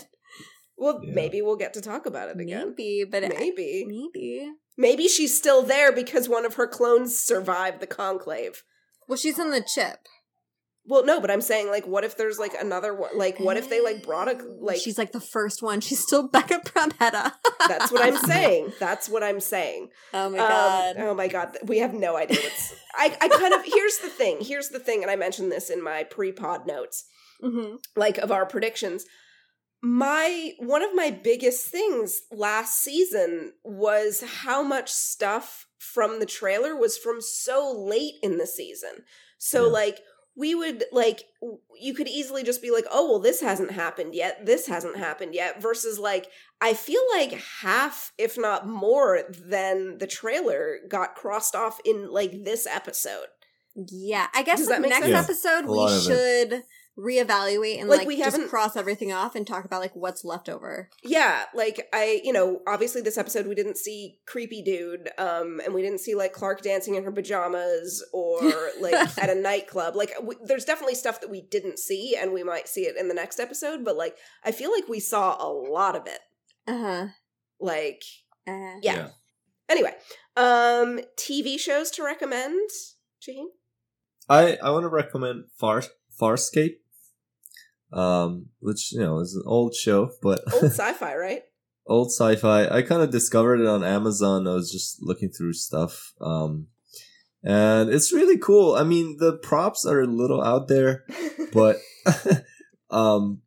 but it's really interesting because, I mean, first of all, it takes place in a universe where there's only one human. Everything else is aliens. There's a lot of humanoid aliens that look like humans. But yeah, there's only one actual human. So it's really cool because usually these things are written from the point of view of humans. Mm-hmm. Whereas this is a little different. And so, but I also like the themes that they're exploring so far. I mean, I'm still in season 1. So far, it's very heavily focused on issues of conflict and negotiation, de-escalation, getting to know your enemy, humanization of your enemy, and things of that sort. There's constantly these moments when two groups or two people who are very alien to each other Mm-hmm. come, you know, in contact, and there's like that volatile moment that might, if it might go one way or it might go another way. There's a chance that like conflict will break out here, or you'll be able to de-escalate it. And there's at least one character who is really good at doing this. And every time like they come across a new type of species or whatever, they have to kind of learn, okay, they look kind of creepy or whatever, and but they also just want to survive. And so like this sort of humanizing your enemy is a very running theme of the show. So yeah, I like it. Okay. Cool. All right. Do you have anything to recommend, Bubs? Did I ever recommend The Dragon Prince? I don't remember. You know that I don't have a short-term or long-term memory. Apparently I don't either. I guess I'll recommend two things then. I'll recommend The Dragon Prince, which has its second season now on Netflix. If you liked Legend of Korra or Avatar: The Last Airbender, I believe it's this. I was going to say like it's kind of like that, but then it's like, oh right, it's also the same creators. That's why. So it's really fun, and it kind of like, there's a lot of cartoons I watch in the background, but this one in particular, it made me kind of like sit up and pay attention. So I think it's a good one.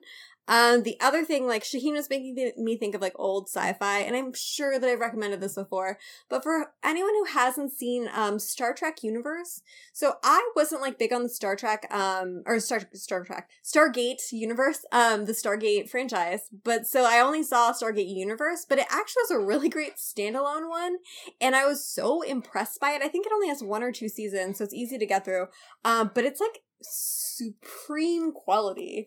And I don't think a lot of people watched it. Like, it was one of those that kind of like went unnoticed. So if anyone wants like a sci-fi one, if they watch Starscape or Farscape and like it, I think that Stargate Universe is a natural progression. Okay. Yeah. All right. Thank you. I will recommend, and I know that I'm late to the game on this, Russian Doll. Yeah. Which was a show on Netflix with Natasha Lyonne and some guy, I can't remember his name, I'm so sorry. And it's basically the entire season is sort of a Groundhog Day episode, except it's not frustrating in the same way as that a Groundhog Day episode could be, because kind of sort of the premise of the show is a bit different in that the day keeps repeating. This isn't even I would say that this is not a spoiler, since like you find out like immediately in the first episode, because she's dying. Like, she dies every day and comes back to the same point. And so it's sort of about her and this other guy figuring out why and how to break it, and like what all led to this moment and whether or not they can. And for a show that sort of deals with repeated death and sort of like wondering like what the fuck it means that you just that the universe keeps thinking that you have to die, they kind of really stuck the landing on this interesting like sort of a melting pot of stew of mental health, if that makes sense. But you've seen it, right, Bubs? Yeah, no, I was gonna reiterate, I think one of the hardest things, there's a lot of interesting storylines with like Groundhog's Day type things, but a lot of the times, and like I think about the X-Files episode Monday, it does get frustrating and infuriating, and Russian Doll really found a way to like not take it to that Make level. it an entire season. Like, the entire season is a Groundhog Day, Exactly. Episode. And it really sticks the landing. Did you see that? Like, it really sticks the landing. I was not expecting the show to end the way that it did, and sort of the like, I felt good after. And given where you start in that first episode, you really don't think that that's where you're going to end up. Is that fair? Yeah. Yeah. All right. I think you should watch it, Shaheen. I would be really curious about what you would think about that show. Because it's also fucking weird. It is. Yeah. So yeah, unless you guys have anything else, I will pause politely to let you guys chime in. Nope. All right, great. Next episode, we'll be doing the 100 Season 6, Episode 2. Again, we are back for weekly pods now that we're in live session with the 100. As just a reminder, we'd love to hear back from you about how terrible we are at May We Geek Again on Twitter, and we will also post this on Reddit, where we love having discussions with people. Thanks for chatting the 100 with me, guys. Thanks for wrangling. Oh. Did I rush you guys too much?